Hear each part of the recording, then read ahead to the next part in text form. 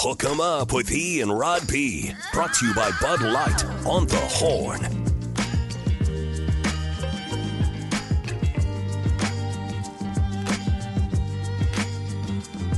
Friday on the Horn. It's Friday on E and Rod B. What does that make it, Rod? It's a freak flag, feel good, fake it till you make it. Ric Flair, woo! Football Friday edition of Hook 'em Up with E and Rod B. Like that. That woo helps you, get going. In case you need some energy boost, just give a Ric Flair woo. He'll do it every time. Does it every time. That lady in the white boots was giving some Ric Flair ass whoopings. Yes, she was. She's been watching some Ric Flair. Some Ricky the Dragon Steamboat or something. She was putting it on him. I'd let her whoop my ass. I would too. Yes, I would be into that with her. Really? Mm-hmm. Yeah. I didn't even. I'm with Ty. I didn't even see her face, but I just like her style. And I give some credit to Brian on our text line because he has now dubbed the Porta Potty Brawl. Very well done. The Porta Potty Pugilists of Pittsburgh. Wow. Well done. I like that. Brilliant. Jacob Standard texted me earlier and said it's the Morgan Whalen fight. Oh, yeah, because that was the concert they were at? Yeah. I know. I'm like, come on, ladies. I guess they weren't. I don't know. I mean, I just know. I still need to know the genesis of the fight. Like, what happened? That's the whole thing. That's why you keep watching it like the Zapruder film. Yeah, You're like what? How'd they get who that started round this? up? Who finished Yes. it? Who's on whose team? Yes. There definitely will be some clarity because this thing is viral now. So because I've convinced myself that maybe there's just one dude that's been like hitting up on all them girls, and then they're just all fighting. Eskimo Brothers is the reason this all went down? And a couple got all caught up in it. Yeah, there's no dude. There's one dude, but he's like a staff, like an employee of the. Looks like an employee of the concert. I'm assuming they like at a concert like that they had Yeah. ladies section, men's section. It's all ladies over there. It's all ladies, man. That guy was like, I don't get paid enough to break this up. I'm going to pull one girl off. He's probably Speaking right about that, too. Relationships, can I play something for you, Rod? I wanted to play it in Bullish or BS, but we just have run out of time. Let's do it. And I need to put this out there because we're going to get a Rod's Rant here coming up. We're going deep dive on Texas and Rice and all of the college football weekend. Nebraska stole a victory last night, or Matt Rule's debut. They snatched defeat from the jaws of victory last night. Turnovers will kill you in the fourth quarter. Also, Utah beat up on Florida. And if you missed it earlier, it's official now. The ACC is adding SMU, Cal, and Stanford to make it an 18-team conference. But so this is interesting. You're married now, about to have a child. Yes, sir. Are you bullish or BS on this? Listen to this. This is a guy who we have found an interesting way to propose to his fiance. Everyone, I think keep it simple is the best way to go. Keep it romantic, keep it intimate, keep it thoughtful. Yeah. This guy decided to go a different direction. See if you like this.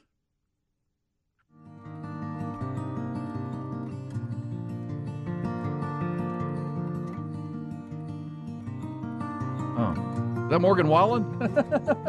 Hi, I'm Yash, and I would love to propose to my girlfriend Ria at Auckland Airport. So it all started with an idea that I had, because knowing Ria, she's like full of life.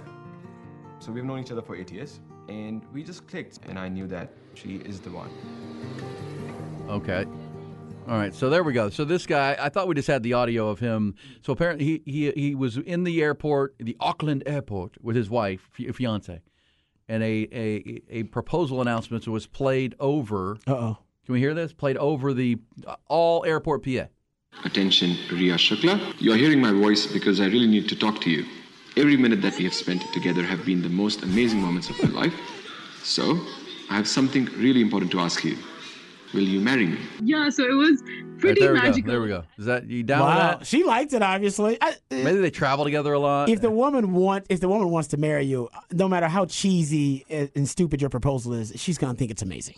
That's the best thing about it. If you're marrying the right one, she's never gonna tell you until 10 years later how cheesy your proposal idea was. Even the guy that ran on the baseball field and got decked when he was getting on a knee. No, that woman loved it. I tell you right now, that woman was in tears when she went to go get him and bail him out of jail, and she was like, "Yes, honey, yes."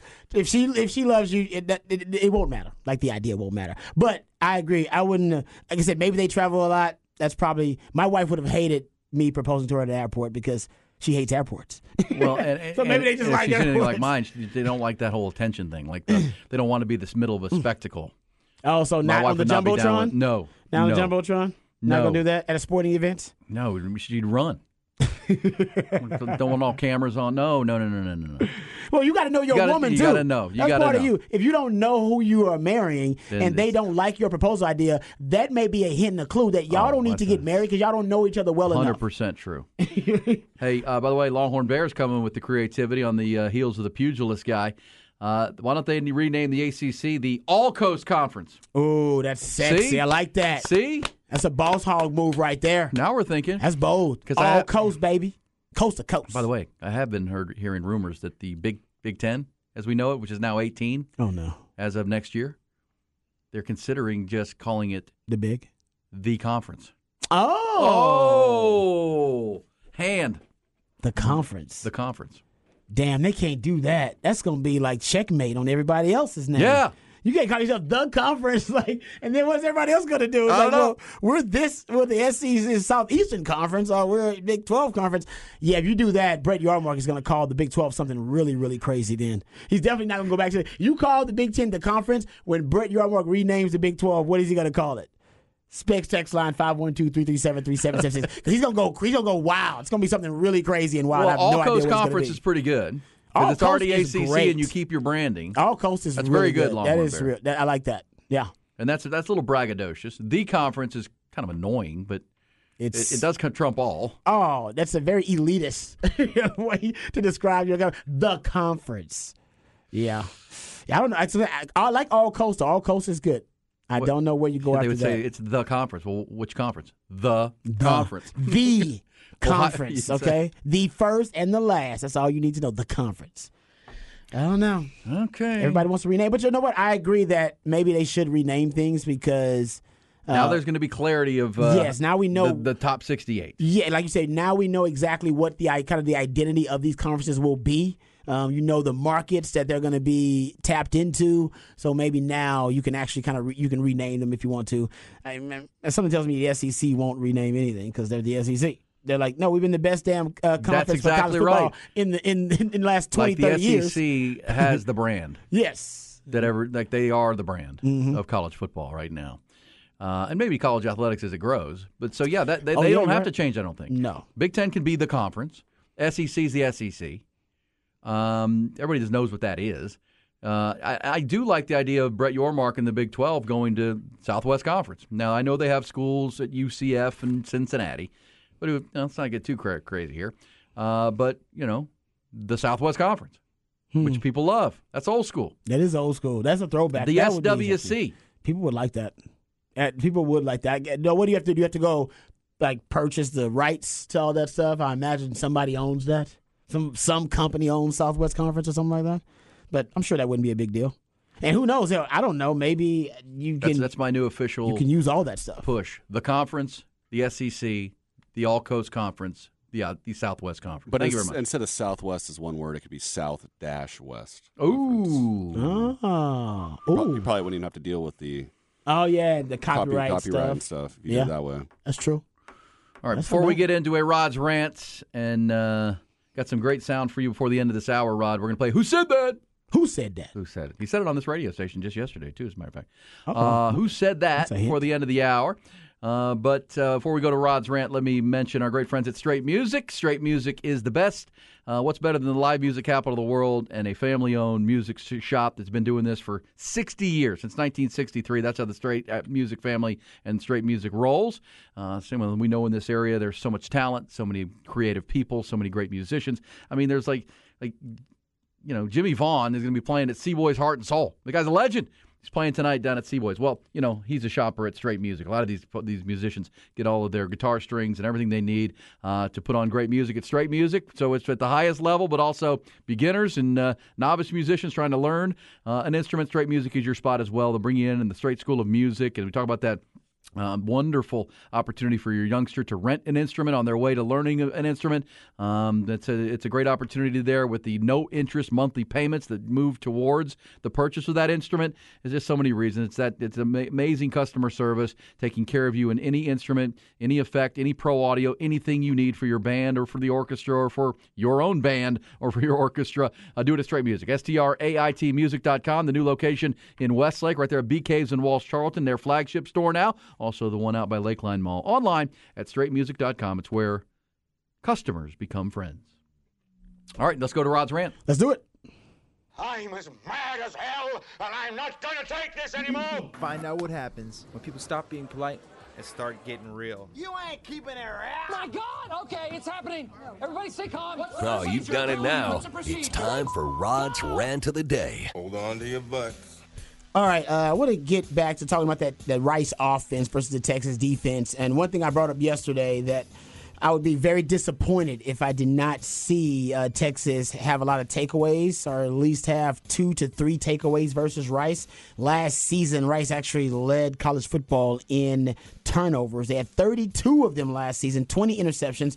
That is the second most interceptions for any quarterback group in the country. So they throw a lot of picks. And if you're at Texas, they'll have a different quarterback in JT Daniels. Should provide some stability at the quarterback position. But overall, this is an offense that turned the ball over more than anybody else in college football last year. The emphasis for Texas in the offseason has been taking the football away. They've been doing that really well, especially in the last 2 scrimmages that they had. So I do think if Texas can, if they're emphasizing takeaways, they should be able to get to at least 2 takeaways. I mean, last season, Rice had on average 2.46 turnovers per game. I think in this matchup, considering the talent gap between the two, you should expect Texas to get at least 2 takeaways. If they don't get at least 2 takeaways, we may be dealing with a defense that's not as opportunistic as we would have hoped. Remember, last year, they were 9th in the Big 12 in takeaways. That's a problem. You want to be, in terms of turnover margin, Texas was 5th in turnover margin. That's because they were first, actually. They were tied for first, I should say, in the fewest giveaways, in the fewest turnovers offensively. But when you put those 2 stats together, that puts Texas right in the middle of the Big 12 in turnover margin. They want to be in the top 3 in turnover margin in the Big 12. But getting back to the Rice matchup here, Luke McCaffrey, got to watch out for this guy. Trust me, he will be their featured offensive weapon. They'll put him in wildcat. They'll put him in the backfield. They'll try to hide him in empty formation. They will force feed Luke McCaffrey the football at all costs. He's in the slot 70% of the time. So he's not out wide that much, but he only works the middle of the field, really. 83% of his targets are 19 yards or less, so he doesn't go deep a ton, but we've seen him go deep a few times. But in between the numbers, we're talking about in between the numbers, short, intermediate, and deep. So short would be 0 to 10 yards, intermediate 10 to 19, and deep is anything 20 yards or more. If you look at in between the numbers, 70+% of all of his targets are in between the numbers. In the short, intermediate, and deep, his Pro Football Focus grades when target in between the numbers are 92 out of 100, 91.2 out of 100, and 90.7 out of 100. He's really good working the middle. Like Aaliyah and Rock the Boat, he's going to work the middle of the field. And when he is working the short middle of the field, that in between the numbers, he runs a lot of shallow drag routes underneath, and they use, shallow draggers to try to pick off and rub off defensive backs. That's when he's really good. He's got 12 forced missed tackles just on catches in the short intermediate area in between the numbers, because he's able to get the ball in space, catch it on the run, and then break a tackle and turn a small gain into what it ends up being an explosive play. So Texas will be able to bracket him because he plays in the slot a lot. So I think Texas is probably going to double team him. They'll put Jahdae Barron on him if he's in the slot. That's Texas's best defensive back, in my opinion, right now. But, Jalen Catalon, they got some good players. But in that slot, I trust Jahdae Barron, even one-on-one with Luke McCaffrey. But I think they're going to bracket him just because he's the only true weapon. They lost Bradley Rosner, 6'5" target to North Carolina State.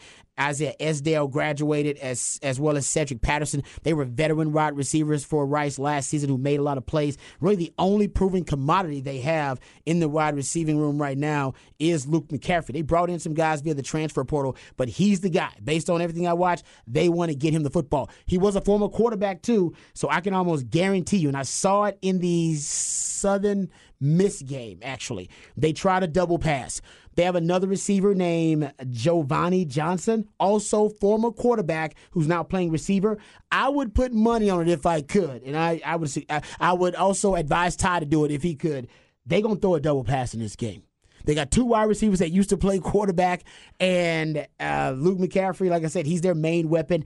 I'd put money on it you're going to see a double pass. Remember, we saw it versus UTSA early on, and it worked. Why do passes like that work against Texas? Because Texas is a fast flow defense. They're extremely fast to the football. Their pursuit is elite, and you can use that against Texas. You can use that against Texas with throwback screens, double passes, double moves, hitch and goes, slant and goes. Think about Jahdae Barron himself and how aggressive Jahdae Barron is. 11.5 tackles for loss last season because he read and reacts and does not. He has no fear in his game, and he does not hesitate. You can use that aggressiveness against them with a little misdirection, double passes, split flow, hitch and go, stalk, block and go. I think you may see some of that versus Rice.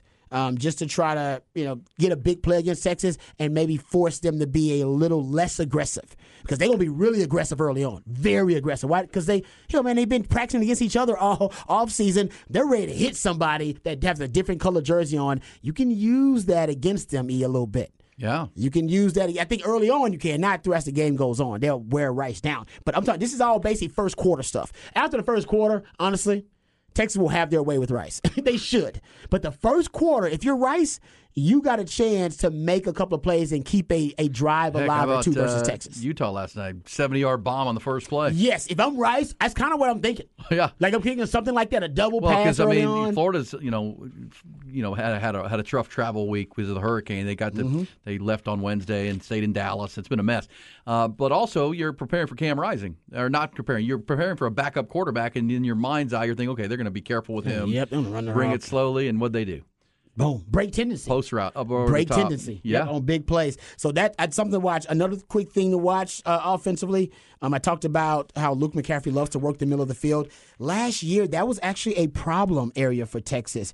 I looked at routes in the middle of the field. We're talking about in between the numbers, 0 to 19 yards. So not deep, but just short, intermediate in between the numbers.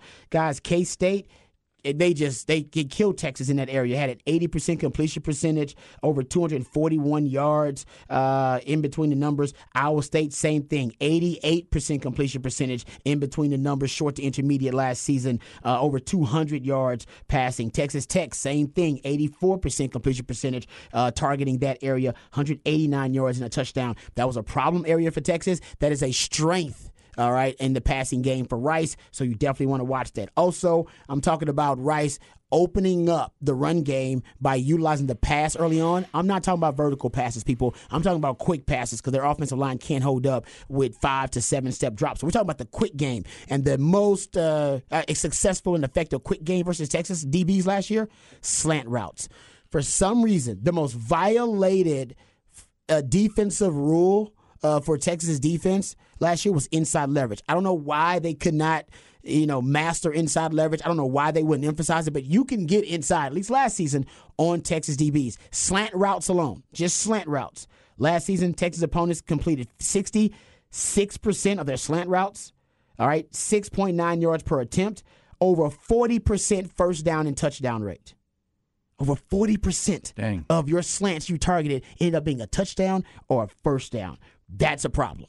And I guarantee you Rice saw the same film, and they want to throw slants. They want to throw quick game glance routes, which are basically skinny post, the tag of an RPO, and Rice wants to run a lot of RPO. Man, you had over 70% completion percentage. All right? And so I think those inside cuts, Texas has to guard against it. If they're going to play man, you got to make sure you overemphasize the inside leverage because that's the only thing I think Rice can really get open on Texas on. They're not going to get over the top on Texas. They're not completing deep post routes on Texas, in my opinion. They're going to be able to complete the quick game only if Texas is going to give them that quick game. Good stuff. Rod Babers. Here's Coach 66 says, damn, Rod, you're killing me with all this numbers. Great stuff. Great stuff. Appreciate you, Coach. Hey, man. That is good stuff. Hey, coming back, we're going to hit, where we are, Rod. It's Friday, which makes it a freak flag. Feel good. Fake it till you make it. Ric Flair. It also means we are at number 1 in our E and Rod B Horn Top 20 no mystery countdown. There. No mystery. No mystery, but we'll get some intel. We're going to talk with Ryan Curley. Works, how about this name of this publication? Dog Post. DAWG. Simple and Post. to the point. Hey, Dog Post. Dog Post. The conference. Dog Post. We've got that. Also, before the end of the hour, a little round of Who Said That? Who said that? There we go.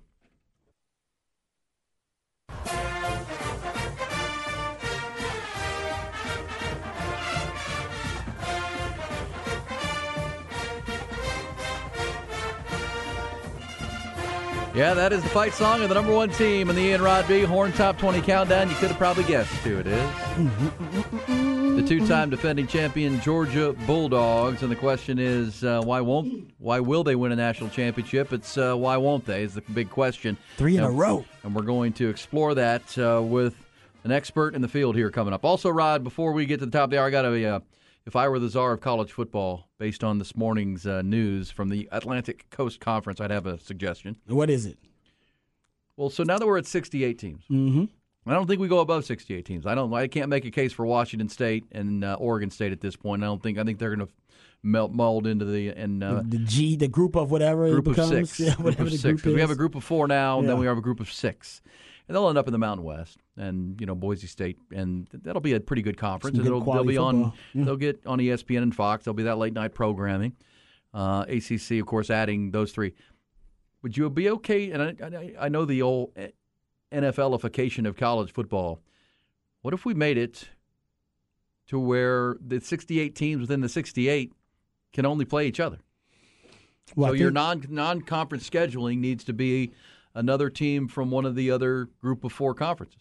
Well, that's or maybe at least 2 each year, and then one group of 6 conference game. It's not mandatory, and I like the suggestion. It's not mandatory, but it's already happening organically because of schools now like Texas who want, because of the college football playoff expansion, which is coming, we're going from 4 to 12, and they know it's all about your schedule, and you can still recover from some of those early season losses. But if you have those big time matchups early on your schedule, not only is it good for the fans, because Longhorn fans love these matchups with these traditional blue blood powers, but also I think it helps to boost your case for making it into that college football playoff if you don't get blown out. Now, if you keep it close to one of those blue bloods, usually it helps you rather than hurt you down the line. And there's 68 teams, right? So you got to build a schedule around that. Yeah.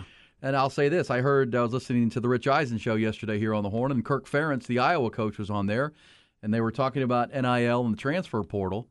And he said, if I were a smaller school these days, if I was a group of, a division down, I wouldn't play up, because it just gives those schools a chance to see my best players up close and study them on film, because I know I'm going to get poached immediately. Yeah, so as that guy has all conference season, hey, I'm poaching. You may have one great player on your team that helps you win your conference at that level, but you play a top team, and all of a sudden, oh man, I like that tight end, he's really good, or that tackle's better than this level, and we're going to go get him. That was at least Kirk Ferentz's suggestion. I just think if you're going to go to 68 and then the group of 6, just play within your conference. Just play within your grade level. I like that, Rod. No, I'm with you. All right, let's go to the Vaqueros hotline. We're at number 1 in the countdown. We just played the fight song. The Georgia Bulldogs are the 2-time defending champs and number 1 again. Let's get some intel from a man who covers this team like nobody's business at Dog Post. I love the name. It's Ryan Curley with us on the Vaqueros hotline. I love Dog Post as a name. What's up, Ryan? Hey, guys. How you doing? Thanks for having me on. Thanks for coming on. We appreciate Thanks for doing it. Hey, I'll start with that. That's a kind of a big macro question. I mean, we can talk about why will Georgia win a 3rd national championship. What would you say, what if they don't, why will be the reason in your mind? Well, I think it could just be, getting to the end of the year and you kind of get to a tough schedule towards the end there with Tennessee and Ole Miss. And, with all the turnover, there's some injuries with this team. You got some thin rooms, according to Kirby, the running back room, the wide receiver room. So Georgia dealing with some injuries right now. But when you look at this schedule, it looks like they're going to be 12-0. It's really hard to find those reasons. Right. That's kind of my thought. I mean, because when you look at the schedule, and then, Rod, you and I went through the biggest games of the year, the big, Penn State, Michigan, Penn State, Ohio State, LSU, Alabama. Georgia's not playing any of them. Outside of Tennessee, they're not. The schedule makers were very favorable to them, Rod Babers. And let me ask you this about Georgia and the quarterback that is going to start for them now. Moving on, obviously, from their national championship, back-to-back national championship campaigns, and having stability at the quarterback position was really big for Georgia. What are your thoughts about the new starter for the Dogs? Yeah, look, I don't think there's any secret. Georgia's going to miss Stetson Bennett. I mean, he was beyond football, right? We're talking about a major college football celebrity. But Carson Beck is a guy who, this is his 4th year in the program. He's been around during all of this success. At one point, he almost started for Georgia. When you go back to 2021, Stetson Bennett, when he got his first real chance in 2021 and he throws 5 touchdowns against UAB, everyone thought it was going to be Carson Beck in that game to fill in for JT Daniels. So this is a guy that's been close to starting for years. He's experienced. He's poised. He understands the program. And, look, Georgia's got a little bit of a blueprint. I don't think the transition from Stetson Bennett to Carson Beck is going to be that seamless.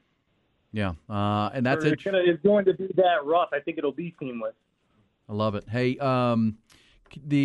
is it fair to say that, the reason they're so heavily favored, and you mentioned the schedule, but, last year's team was actually because kind of the young team, right? Because 2 years ago, they were so dominant on defense, and so many of those guys, I think it was 15, got drafted into the NFL. So last year might have been the year to get Georgia. Are they back to where, that pipeline of 4- and 5-star players are now more experienced, and it'll be back maybe to shades of what we saw 2 years ago? Well, I think that Kirby Smart has started to really build the machine over there where they pump it. It's next man up. They are going after and building and developing capable football players that they feel like they can step on the field. You talk to their players, they all think that their 2 or 3 deep can beat a lot of teams. So it starts on the recruiting trail and them getting the right players and all of those talented players to get to Athens. And they're just more talented than most, if not all, of these teams, and especially on that 12-game schedule. That's interesting, Ryan. I want to piggyback on what you just talked about. I was doing some research about really just the most fertile recruiting grounds in the country and looking at the different metroplexes around the country. And I found that Atlanta metroplex has produced more NFL players since 2020 than any other metroplex in the country. LA, DFW, Miami. Is that a team for Georgia? Is it mostly homegrown talent there from that Atlanta area we're talking about? So Kirby and the staff, they go after as many of those Metro Atlanta kids that they can, but they've started to go national. Look at the last few years. They went to Washington and get Keely Ringo, and you go out to Vegas and those places. In California, you got Kendall Milton, who's going to be one of the starting running backs for Georgia this year. So they leave no stone unturned. That's what Kirby Smart said the other day, is that they leave no stone unturned in recruiting. But the Atlanta metro area is full of talent right now. Alabama's picked out a couple of those players. Some of them go across the country, but there's so many players Georgia can get who they want and need from Atlanta. But they've gone national as far as recruiting goes as well. It's not just in the state, but the state is in a really good place as far as talent goes. Yeah, shore up as much of that as you can and then go national with all the success. Brock Bowers is a California kid, correct? Tell me how good this tight end is. I mean, there's people talking about him as a Heisman Trophy winner. What makes Brock Bowers so special? It's almost everything. It's the work ethic. It's the athletic ability. It's the speed. It's the hands. He checks almost every box. And, he's one of the premier weapons in college football. I think if you were going to make a list, it has to start with Brock Bowers and Marvin Harrison Jr. He's the best tight end in college football. I don't think it's crazy to say he's going to win the Mackey again. Yeah, back-to-back at that award for tight ends, Ron. So much talent there with Georgia. They've been stockpiling talent as well as anybody in the country, better than anybody in the country for the last 5 years or so. Who is the freakish athlete or the standout breakout performer that is going to happen next year that nobody's talking about? You could name a couple different guys for those. If we're talking about freak athletes, a player that you guys need to know about is the right tackle, Amarius Mims. We're talking about a guy who's 6'7", 6'8", in the 330-pound range, can run almost 20 miles per hour at the right tackle position. Hold up. What? That's an athlete that you should – and also, he fits in that breakout category as well because, the only starts he's had in his career were during the college football playoff last year. Holy. That's a bit. That's 6'7", 6'8". You say he was running close to 20 miles per hour? Yeah. Wow. Yeah. No, unreal. He is. He's an argument for freakiest athlete. What about on the defensive side? Amarius Mims, right tackle Georgia, one to watch. I don't know if he's ever going to get up to full speed, maybe chasing a screen pass or something down the field, or an interception going the other way. What about on defense? I mean, gosh, they just churned defensive prospects into the NFL. But some of those top names are gone. But just a slew of young talent. Who are the guys that we're going to see sparkling for that Will Muschamp defense? Yeah, well, I feel pretty firmly in saying this that Georgia probably has the best linebacker duo in college football between Jamon Dumas-Johnson and Smael Mondon. But I think you can move back into the secondary, and you can make the argument that they also have the best safety duo between Javon Bullard and Malachi Starks. Javon Bullard broke out towards the end of the year last year with 3 turnovers forced in the college football playoff, some key sacks. So they've got guys all over the place. A player that can really break out on the defensive line is Michael Williams. He'll be a sophomore edge rusher. That's the thing with Georgia is I think that defense is going to be fast and deep again. It could be a number of guys, but that linebacker room and that safety room is legit. Yeah, great names, too. I love that. Malachi Starks. Javon Bullard on the back end, and those 2 linebackers unmatched. Hey, I want to ask a local question here because A.D. Mitchell has had a great spring and into fall camp now, and Xavier Worthy's the main target here in Austin for Quinn Ewers, but A.D. Mitchell is pushing him for that label. What are the Longhorn fans going to see in a kid like A.D. Mitchell who's come back to where he grew up? I mean, you're seeing a guy that makes the catch whenever the catch is needed, right? Yeah. A touchdown in all 4 of the college football playoff games he's played in. The game winner in the game against Alabama National Championship, the game-winning touchdown against Ohio State. He's a very talented receiver. He's got short hands. Didn't really play a lot of football in Athens due to injuries and everything. But, going back home, I mean, he's going to be a huge weapon for Quinn Ewers. He can go up and get the ball. Yeah, we've seen that. High point the ball. That's something Texas was looking for, Rod, was somebody who can win those contested catches. That's not Xavier Worthy's strength. He's the speed, quick guy, but someone who can win those 50-50 balls, that's A.D. Mitchell. Yeah, no doubt about it. Yeah, Texas, there's been a lot of buzz about him here, and he's actually been the kind of standout performer so far in training camp, so a lot of buzz about him. Let me ask you one more question before we let you go. I want to ask you about the wide receivers. We're talking about A.D. Mitchell leaving. Was part of the reason he left is because Georgia's got plenty of targets at wide receiver for their new starting quarterback, Carson Beck? Well, Georgia, I mean, if you ask Kirby Smart, he thinks that they're thin at wide receiver. I think that Georgia has a diversity in different types of weapons. They've got speedsters, they've got shifty guys, they've got guys like Brock Bowers that they can throw up and get it. So I think Carson Beck will have plenty of different types of weapons to throw to, whether all of them are super experienced or not. But A.D. Mitchell would have been right there at the top for, wide receiver 1 or wide receiver 2 if he stayed in Athens. All right. Hey, Ryan, we appreciate it. Ryan Curley, that's good stuff right there. We'll keep the number. Obviously, Georgia will have some big games this year.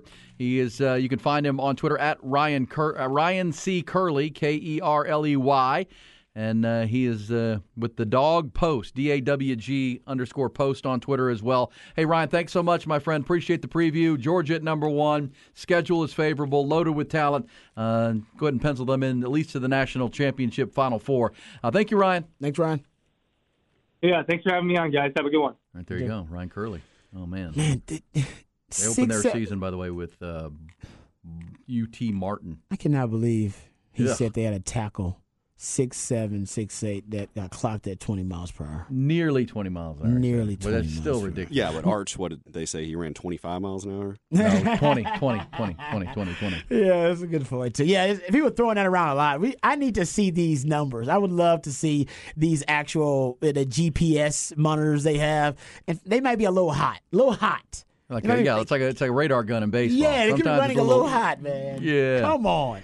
Amarius Mims, 6'7", 330 out of Cochran, Georgia. Yeah, that dude's running over 15 miles per hour. It's impressive. Well, we'll get to see him at the Combine. It's eventually, because that dude is only a junior. He's a junior. Yeah, they've been stockpiling so much talent there. And you're right. They don't even have a lot of named and known, recognizable superstars. Probably Brock Bowers is probably that one guy. And that's amazing. And he's a put your head down and go to work guy. Lunch yeah, pail. Yep. And that's, to me, of all the things you can credit Kirby Smart for, he has built a program that is as good as any and as good as any we've seen in a long time. And there really isn't a lot of individual star power names, right? I mean, they're just a team. They're just a monster. But when their time for individual achievement is when they get drafted, right? Because they all get drafted. So that's probably why he's like, no, guys, just buy in, because you'll have your time to shine. You get your 15 minutes of fame, and it'll be just when everybody is watching in the NFL draft. So yeah. Because the Philadelphia Eagles, if you're a defender on Georgia's team, there's a good chance the Philadelphia Eagles are already looking at you. Yeah. Well, think about what he said about A.D. Mitchell. And yes, A.D. had some injuries there. But, on a two-time national championship team where he caught touchdown passes in the 4 biggest games, he didn't play much. He wasn't it's amazing. And now he comes here, and it's like, man, dude, this guy's unbelievable.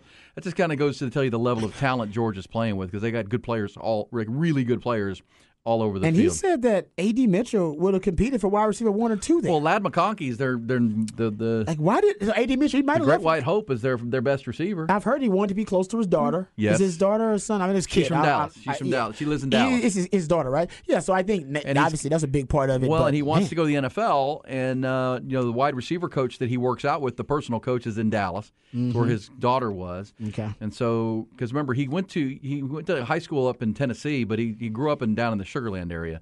Missouri City, I believe. Okay. And so, getting back closer to home and to play in an offense that's going to feature him, right? And that offense features the run game, Brock Bowers, and the defense, right? This group Sark will throw on the ball. Oh, Sark will definitely Sark likes the aesthetically pleasing offense. He wants to make sure it's sexy. A.D. Mitchell can make it more aesthetically pleasing. The one-handed catch in the spring game still stands out as a snatch. You gotta. They need threats that are going to make life easier on Xavier Worthy, guys like J.T. Sanders, and that's what A.D. Mitchell's going to do. Because you got to make a tough choice against Texas these days, whether you're going to double X-Man, double J.T. Sanders, or you're going to stack the box to stop the run. I think most people are going to let Texas run the football and double team X-Man and double team J.T. Sanders. That means A.D. Mitchell, Jay Witt, all those guys get one-on-one coverage. Absolutely. That's scary. Let's come back with a fun Friday game of Who Said That? Aaron Hogan. You just gotta keep living, man. Rod Babers. L-I-V-I-N. E and Rod B. On the Horn. Ooh, and been saying that. Who said that? Who said that? Who said that? Who said that? It's where we play sound for one another, Rod and I, and we try to guess who that is. A lot of times we already know because it's obvious, but it's just a good piece of sound. Sometimes, like yesterday, I got stumped by Rod Babers. Happens every now and then. It does happen. I have a piece for you, Rod. Here we go. This was one of the big storylines of the NFL this offseason so far and into training camp. Let's hear it. Who is this? Speaking about a dramatic situation they're dealing with in their locker room.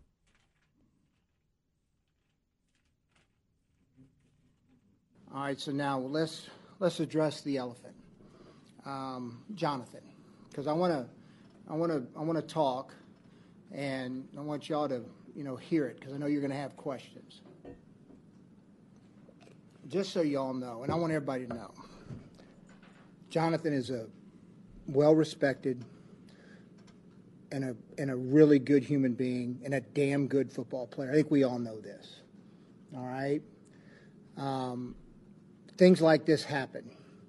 I tell every rookie that comes in, there's going to be a point when we disagree, and it's usually about money, and it's going to be hard, and just know that doesn't change my care level for you. I care deeply for Jonathan Taylor. I have great respect for Jonathan Taylor. Our relationship, I would tell you, is, look, even when it gets hard, I won't quit on the relationship. Won't do it. I think too much of the young man. I think too much of what he's given our organization and how hard he's played for us. And what sucks, I mean, the situation, I'm not going to sit here and give you some rosy picture like, oh, this is just, everything's okay. No, it sucks. It sucks for the Colts. It sucks for Jonathan Taylor. And it sucks for our fans. All right. I like that. That was passionate. Who said that, Rod? I think it was Chris Ballard. Yeah, that's the GM, Chris Ballard. Yeah, and I love the message. That I mean, it's just business. Personally, he's fantastic, and I love him as a member of the team, and he's a great person. But it's about business, and business sometimes gets messy. Yeah, and that was not Jim Irsay. I don't think you'd hear Jim Irsay being that passionate, but it does suck. What do you got for me, Rod? All right, we got a little piece here, and this is just a college coach talking about how. Oops. No, it's college coach. We got this ready, Ty. Just talking about how he has a goal for his athletic program. Okay. I want to be so dominant here. I mean, we're going to be so dominant that we're going to pack the stadium. We're going to sell out all our apparel. We're going to do this. We're going to be on television. We're going to make so much. Yeah. We're going to command so much revenue for this university that we're going to add a baseball team. Yeah, man. That's the Dion, baby. Bring back the baseball team. That's the dream. That's the goal. Calling this shot. I love that. We want to make so much money they can bring back the baseball team. You're going to know who this is. These are your two voices you're going to hear, but it's a great story that I heard yesterday on the Rich Eisen program on this radio station, which, by the way, if you're not listening to that from 2 to 5 every day. He does a great job. I mean, gosh, the guest lineup every day is just lock it in. No. Here we go. Do we have I could never get off the line of scrimmage against Mel Blount. That guy was not only was he big and fast, but his arms felt like they were like 8 feet long, each one of them. We played them, I want to say, week 2 or 3 of my rookie year. Kenny Anderson calling a slant. I'm thinking, I got to take about 5 steps up here and turn left and run right into where Jack Lambert's going to be. I was like, come on now, don't be afraid. You're an NFL player now. I said, I might catch this thing and run right over Jack Lambert. Here we go, and I jump off about 4 or 5 steps up the field, take a hard left, run right in towards Jack Lambert. And that sucker hit me so hard. And he's lying on top of me, and he took his elbow and he put it down into my throat, and he raised his knee up into my groin, and he grabbed my face mask, and he looked at me, and he said, Collinsworth, if you ever come over the middle again, I'm going to kill you. I come staggering to my feet, and I'm waddling back over to my huddle, and I got this big smile on my face. And Anthony Munoz, our great all-pro, looked at me and said, what the heck you smiling about? Jack Lambert almost killed you over there. I said, I know, but he knew my name, man. Jack. That's a great line. That's good. Chris Collinsworth. Yeah, Chris Collinsworth. That's fantastic. Yeah. That is great. And I was thinking about that with you, Rod, with Mel Blount. I mean, that defense, I know that was before free agency, and you could just stockpile great players, but, man, Mel Blount, Jack Ham, Jack Lambert, Mean Joe Green. Mel Blount was something. I remember him growing up when I was in Northeast Houston, Northeast Ohio, right? Akron, Ohio, the Mean Streets. Mean Streets, baby. My brother was a big Steelers fan because he was contrarian to my dad. Anything my dad liked, he hated. Teenagers? Yeah. Well, he was 8. That's how my brother was at 8. Didn't matter. Before the teenagers. Before it. He was a challenge. Rick was an independent challenge. But he loved the Steelers, and so we used to see the Steeler games. And, I mean, Mel Blount, bald. That's one of the best underrated corners that have ever played the game. Mel Blount. No doubt. Yeah, and he would just maul people. Yeah, he would just maul receivers, man. He really was. That was back when it was he and then Lester Hayes. Ooh, Lester the Molester. That's the only time Molester was actually a nickname given and in compliment for a complimentary reason. And now you can't even touch the dudes. That's why cornerback's so hard, Rod. Well, you can't molest anymore, so you can't do that. Nestor Cortez is Nestor the Molester as well. Who is? Nestor Cortez, a pitcher for the Yankees. Oh, really? They called him that too? Yes. Even this day and age, I thought that was politically incorrect. It's New York. That's right. Nestor. He should. I've got some more sound for Rod coming back, and it happens to be a good friend of his. Oh, what? Responding to criticism maybe from one of his former quarterbacks. Oh, I think I know what this is about. Yeah. Mm-hmm. But Rod, he knew my name. He knew my name. Collinsworth out of Florida. Hey, I feel him on that, man. He knew my name. Might have got burnt for a touchdown, but he knew who I was. He said, see ya, babers. We'll be back for the fabulous 5th hour.